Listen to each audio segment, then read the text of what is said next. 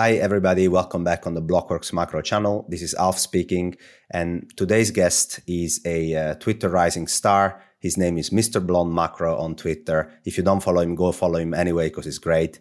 Hey, Mr. Blonde, how are you doing? I'm great, Alf. Thanks for having me.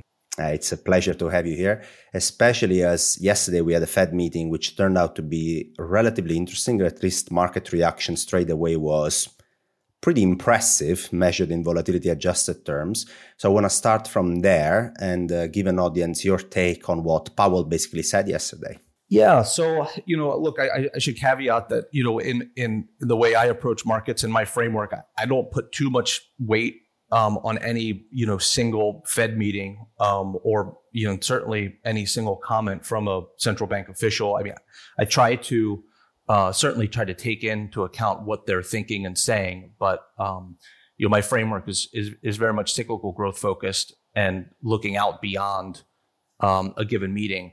I guess my conversations with market participants, it didn't seem like many were actually expecting 75 basis point rate hikes, but so I'm a little bit surprised that the market was took that part and ran with it. I think if you look at pricing, it doesn't seem like Fed funds pricing changed all that dramatically. So I get it. I mean, I guess we kind of cut off a little bit of the hawkish tail, but I'm not sure that it really changes the narrative all that much about where the direction that the Fed is heading and the need to lean against inflation. Certainly Powell was a little bit more relaxed about it, and that's soothing. I'm not sure, and I think you wrote about this. I'm not sure that will prove to be the best tactic in fighting inflation over the course of the next couple of months. So I would say I understand the market reaction and the excitement. It doesn't change the big picture view and where I think we'll head up. Where we'll head in 6 months. So inclined to kind of lean into fade it a little bit, but not aggressively. Recognizing sentiment. So what I found interesting was a couple of things that he said. When he cuts out the risk of a 75 basis point hike, either in June or in the next meetings, it basically truncates the distribution of future outcomes that are possible, right? And that normally, he did that in March already. That generally helps people to have a better understanding of the path ahead, lowers a bit implied volatility temporarily. People can buy more stocks, can feel a bit more aggressive. But what he also said was that the Fed is fine in doing consecutive 50 basis point hikes at the end of the day, assuming that financial conditions will move according to expectations. And it sounds like he's trying to navigate a bit this financial conditions tightening while looking very serious about inflation. But which of the two, Mr. Blonde? I mean, he can't achieve both, I think. Yeah, no, I think that's a very good point. And I think that this is sort of also why we're in an environment where, you're inclined to fade rallies, because to your point, I mean, financial conditions tightening is a key part of what the Fed needs to do in order to, get a handle on things. So that puts a ceiling on risk, right? And how far it can go. So, look, obviously we can, we could trade down and we can bounce and whatnot, but that gets back to the point of, what kind of, how much risk you want to take in your portfolio, knowing that the Fed is there to kind of, lean against you if it goes too far. I think the other aspect that I thought was that's important is, he talked about he's still kind of talking about the idea of a soft landing, but he's not at all committed to it, right? So, and I think that's maybe a recognition of the difficulty ahead in fighting inflation. In the context of tightening of financial conditions and knowing that this is the cost benefit analysis, right? The Bernanke used to talk about it in a different way, but this is the cost associated with hitting of inflation is likely to be a much more difficult growth outcome than they would desire. Yeah. And interestingly, markets are like, yesterday, they reacted, making financial conditions very loose all of a sudden. So you had the dollar down, you had equities up, credit spreads tighter, the whole bunch that the Fed doesn't want to see happening, right? Including inflation expectations shooting higher after the meeting. Today, though, it seems like markets are having already second thoughts. So all of the moves yesterday are getting reversed. So ultimately, do you think the market believes that the Fed can achieve somehow both? So making only a gentle tightening of financial conditions while lowering inflation expectations?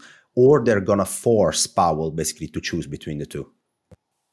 I mean, I think there are certainly people out there who believe that they will, but I think the outcome will be the latter. So, and I think that's just, a function of, I wrote a piece late last year called "Don't Fight the Fed," on the Substack, and sort of reviewed all of the, historical Fed rate hike cycles. And I think that, one of the key takeaways from that is that during the early phases of tightening, or when they start the process of tightening, markets are always volatile and skittish, and sort of you kind of go into these really wide, trading ranges, which is not uncharacteristic of an environment where you're sort of, draining liquidity. Now, typically in a Fed cycle, you're also in a much earlier stage of the economic cycle and have, a lot more growth to help offset, the inevitable valuation compression. But, point being that I think that volatility is something that we should expect to hang around for some time until we start to see, kind of, for a lack of a better term, the fruits of the labor from the tightening, right? That you start to see inflation come down, growth rates come down, and you get a better sense of the severity of those of that direction or the trajectory in those indicators, and we're further along in the cycle. And then obviously, we've talked about this and we've seen it out there. I mean, there's also a pretty big difference between slow, moderate cycles and fast cycles, and this certainly is a fast cycle in terms of its magnitude, and that that's always a more severe outcome. So I think volatility is the one thing that we can be sure of. Yeah. So let's start and zoom back from the Fed meeting to your overall macro understanding, because you are very good at identifying turning points in the macro cycle, and those turning points generally take a couple of months or quarters to unfold. And the Blockworks macro interviews I'm doing are rather educational, zoom out interviews than only focus on a topic. So what do you see happening over the next few quarters? What's your macro assessment, big picture here? Yeah, this is, I think that this is an important point, and a key part of how I, face markets, which is, I start with it, having a macro growth, kind of framework and thought process, and it's largely cyclical driven. It's not, it's not like potential growth or, the really long-term growth measures. It's shorter term in nature. But I have a good chart that I think, kind of represents this framework for me. It's called the macro growth composite in the slides that I sent you. And that composite is really is heavily focused on profit growth. Mm-hmm. I'm a equity investor, so profit growth matters to me. I don't really care about GDP growth, and we don't have to get into that today, but that doesn't drive my thought process. But my macro growth composite is just a mix of different indicators, kind of a long indicator, a medium indicator, and a sort of a short indicator of profit, the cyclical profit growth. And on all those measures, we're in a slowdown mode, right? I mean, we've peaked and growth is slowing. And my framework suggests to me that come the second half of this year and into the first quarter of 2023, that macro growth composite will dip into sort of negative territory. And as it pertains to profit growth, U.S. profit growth in particular, that looks like it will be negative in the early part of 2023. And I think markets will struggle, as they see that. And markets are tend to be a little bit forward looking. Call it 6 to 9 months, and so I think that'll be a big part of the second half of this year. And so I think to kind of underscore this, the way that I've tried to explain equity markets and earnings growth to sort of a fixed income a macro investor like yourself is to think about earnings growth as a form of carry.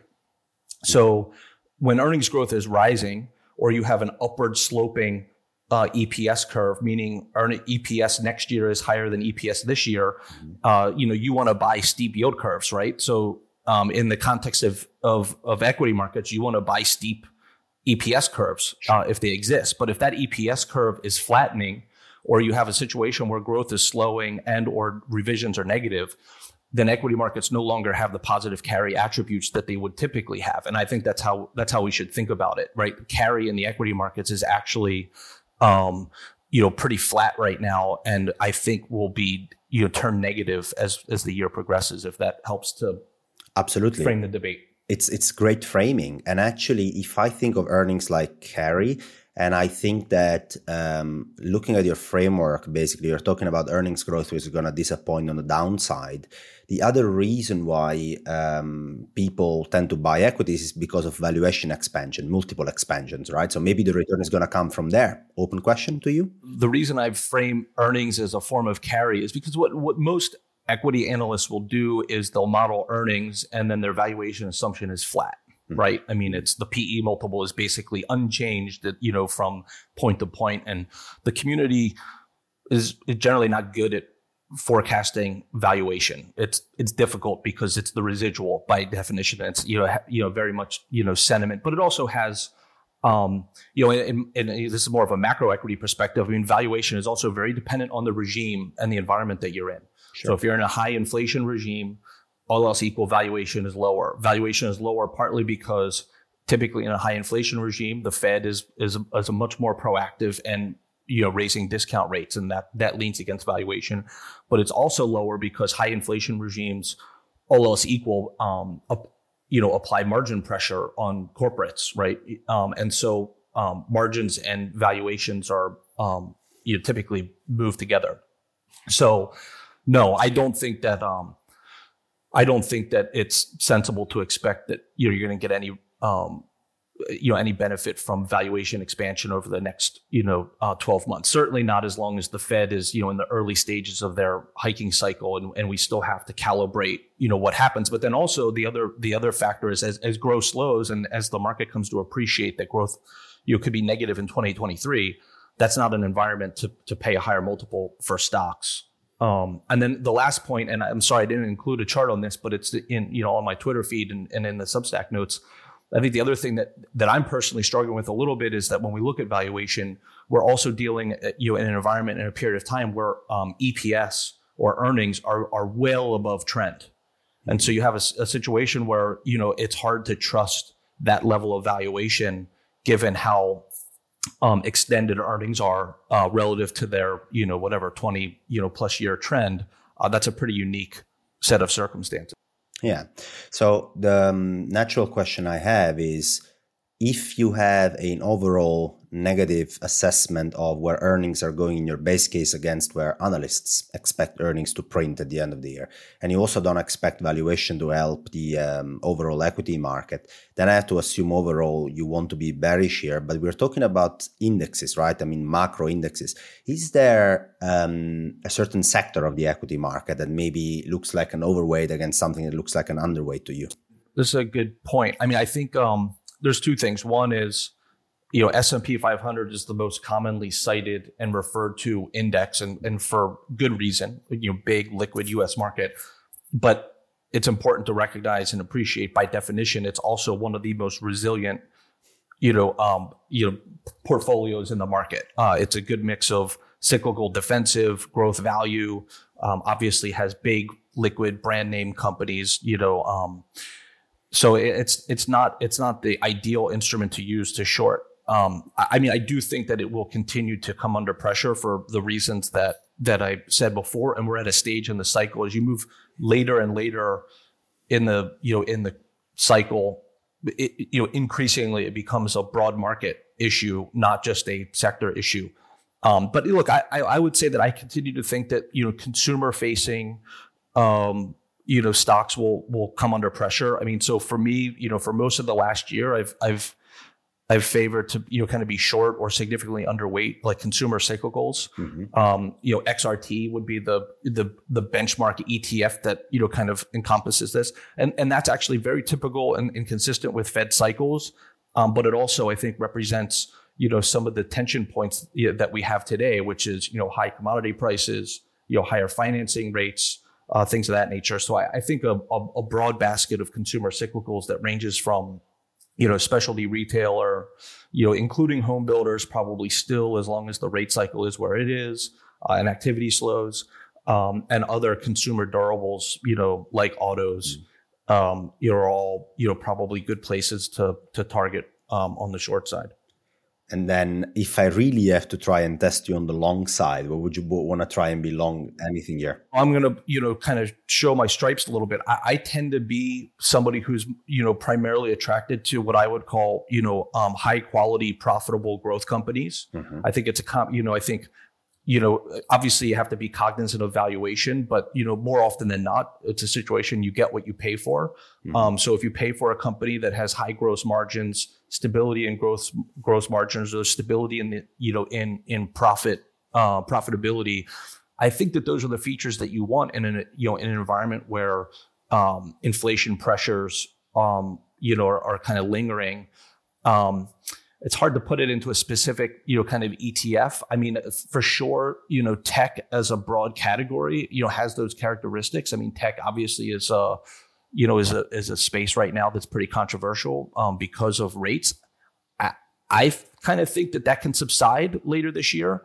As I talked about, as growth is slowing, inflation is coming down, and maybe we have a better handle on where the kind of the Fed cycle ends up. I think it's important to be, kind of selective within that space.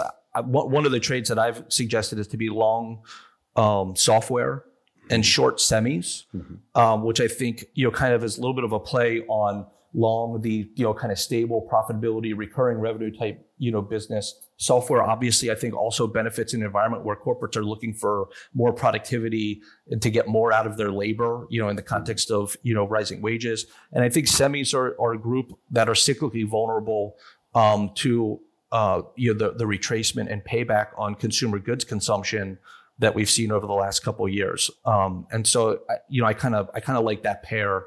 It's kind of a little bit of a cop out, but I guess if you wanted to take from that, you would say that, I want to be long, software stocks from here.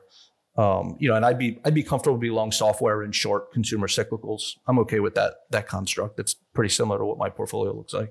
If we move away from talking about the Fed and the stock market, you look at overall global macro, I should say, or broad macro asset classes. Is there anything that really talks to you at this stage in terms of risk reward, or anything very interesting you see in currencies, commodities, gold, or other asset classes? I think that the thing that's interesting to me right now is actually kind of the divergence between credit risk premium and equity risk premium. It leads me to think that there's better, if you want to take long risk today and you're comfortable with the growth outlook and you're comfortable with, inflation and the Fed, and you're getting comfortable with those things, I think you're getting compensated, well, on a relative basis. You're compensated to take that risk in credit more than you're compensated to take that risk in equity. Mm-hmm. Now, it's a little bit tricky because, in credit, obviously you have a fixed income stream, and equities, you have a variable income stream. And so there's an element of that makes sense. But at least over the last 10 to 15 years, pretty notable gap between those two markets. And I think that kind of dovetails with what you asked before about valuation.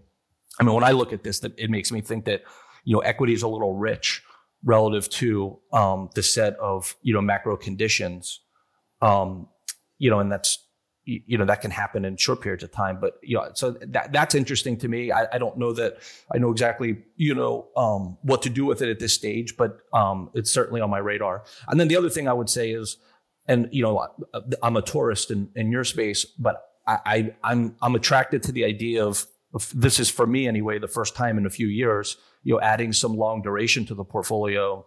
I think it has to be sort of measured, and is, the sizing at this stage is pretty light, but with the idea that come, kind of September of this year, that the market narrative is quite different, and we have a much better handle on, where we are in the Fed cycle, and the market will start looking into 2023. And if I'm right about the growth cycle and the sort of the rising risk and concern around recession, then maybe we end up with a more volatile Fed cycle, and they end up having to cut in 2023, which would be sooner than I think is currently expected. And so I'm kind of, I like that idea. I mean, so far for me, that's a pretty small measured trade, and something like TLT call spreads. Mm-hmm. You warned me against it, and it's currently a little painful, but it's okay. I mean, I think I'm trying to think 6 months out. Yes, and indeed, time horizons are very important. We discussed it before the interview. Many people on Twitter who are fighting on the same trade and perhaps they just have a different time horizon. It's important to specify indeed what your regime time horizon is in your assessment. You talked about credit, and I have a question there. So if the Federal Reserve is looking to tighten financial conditions, I think they told us pretty clearly that they want that to happen to slow demand. If I look at the components of financial condition index, there are generally 3 or 4 well-known: interest rates, equity, credit spreads, and the dollar. Do you think they have any preference in targeting specifically one of those, although they'll never admit it, but do you think there is a channel that they would prefer going there? My sense is that the most effective form of financial conditions tightening from their standpoint would be one that impacts sort of all of those areas to some degree to help create a more balanced attack on financial conditions tightening rather than, and probably an undesirable outcome would be if all of the financial conditions tightening was happening in one specific bucket, which, I think could be ineffective or less effective, but also, potentially damaging to that particular market or disruptive to that particular market. So look, I made this point on a Twitter post that I think is something that maybe doesn't get quite enough attention, but the dollar's moved quite a bit recently. Yeah. Yes. And I happen to think that that's an important part of financial conditions tightening because it's a fairly blunt instrument and is pretty far reaching into all the little cracks. And I think that if the dollar's stronger, it has inflation, fighting, implications. It also impacts growth because the cost of doing something, changes. It changes the valuation profile of your capital markets. So I think that that's pretty important development. It's kind of been ongoing, but the pace has picked up. But I think that that's also a reason to think that maybe the idea of all of the tightening having to be done in rates, that view might be missing something if we're not also considering the dollar in that equation. And that's a very smart point. I also yesterday put out a chart from Bloomberg that shows that the trade weighted dollar has moved over the last 20 days, I think by 4.5% or 5%. And if you look at a 20-day rolling move over the last 20 years, it's actually pretty rare to see such a move in trade weighted dollar in such a short amount of time. It is a wrecking ball, basically, for many levered emerging markets or corporates that are levered in dollars. They see global trade slowing down. They need to refinance maybe the liabilities. They have less access to dollar trades or dollar profits in general.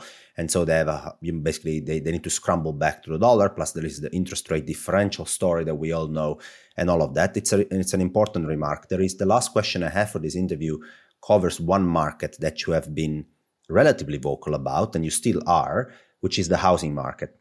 And so the housing market is not in the financial condition index, in most financial conditions index. Surprisingly, because it is the biggest asset class in the world. But so can you explain your stance on the housing market? I think rates and the lowering of mortgage rates over the into through the COVID response in 2022 2021 was a key factor in what drove housing prices. Now, obviously, there was a bunch of other things, and sentiment shift on work from home and other things. The housing market had good macro fundamentals before COVID, and the things that happened and the policy response from COVID only accelerated and encouraged activity there. But I think one of the things that concerns me is that when you look at home prices across all different MSAs, I had this chart in a note, but you had an extremely high correlation in a rising home price market. And when I think of correlation within markets, I always think of very high correlation as being an unhealthy a measure of something that's unhealthy. And so in this case, it usually happens when prices are crashing, not when they're rising. But in this case, it suggests that the lowering of financing costs basically just pushed the prices of everything higher. So I don't think that's all that controversial. But I think what will happen now is that as mortgage rates rise and have risen significantly and quickly, we should see the correlation across different geographies and cities come down. And what will happen is in some, I'll use US as an example, but in some, MSAs, prices will fall because the fundamentals don't support it. Other MSAs will be okay and stay firm because the fundamentals do support it, whether that's, different forms of migration or whatever, tax policy, other things in that region. And so that should create more dispersion. So my view is not so much that housing prices will come crashing down. I think they'll slow to a crawl. Some regions will be negative. Some regions will be positive, and net at the national level, we probably are like, plus or minus a couple percent, but a very manageable number. Where I think housing is more at risk is in activity, sales, foot traffic, transactions and things of that nature. Now that obviously can contribute to price degradation, but I think that sort of is where like a lot of the activity that's happened was speculative in nature, and that can change, including on the investor side. Look, a lot of people say like, oh, but all the investors. Well, now the investors have like viable liquid alternatives to return. They don't have to put their money in an illiquid piece of real estate, and instead they could buy corporate credit at 4.75%. Sure. Or whatever. Like or they could buy mortgage, MBS or something else that, kind of has the same, fundamental characteristics, but is liquid and spreads have widened. So I think that's my thinking, is that it will, from this, for the rest of this year, will be about activity. Prices will kind of follow. I don't expect prices to crash. Certainly don't expect them to crash, and think that it will be, kind of more of dispersion. Fundamental dispersion is the story in housing, across different regions. And what do you make of the tight supply or tight inventory story? Because that is the main argument that housing bulls, and bulls, I mean people that are expecting another double-digit percentage price increase this year in US and in Europe, actually always put forward. What do you make of that argument?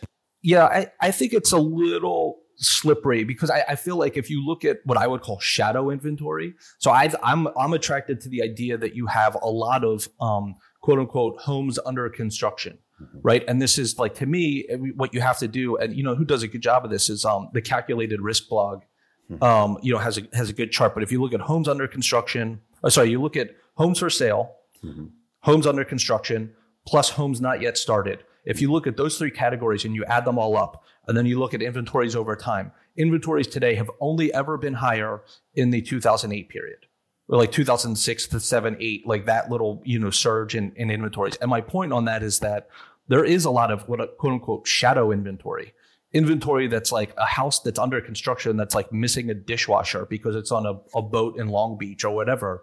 But once that, and you can't sell it until it's complete. But once that's complete, then it's, now it moves to homes for sale. And so that process can actually move pretty quickly. Now, then I think also important to consider the person who bought that house, if they were not a first-time home buyer and they were in an existing home. Now, when they go to move into their completed new home, they have an existing home to sell. And so, but now they're selling that existing home into a market where conditions are far less favorable than when they originally signed up to buy that new house. So I think that dynamic and that process, and I think we'll have to see how it plays out. But my sense is that there's more inventory than often is stated when we look at kind of a headline metric like homes for sale.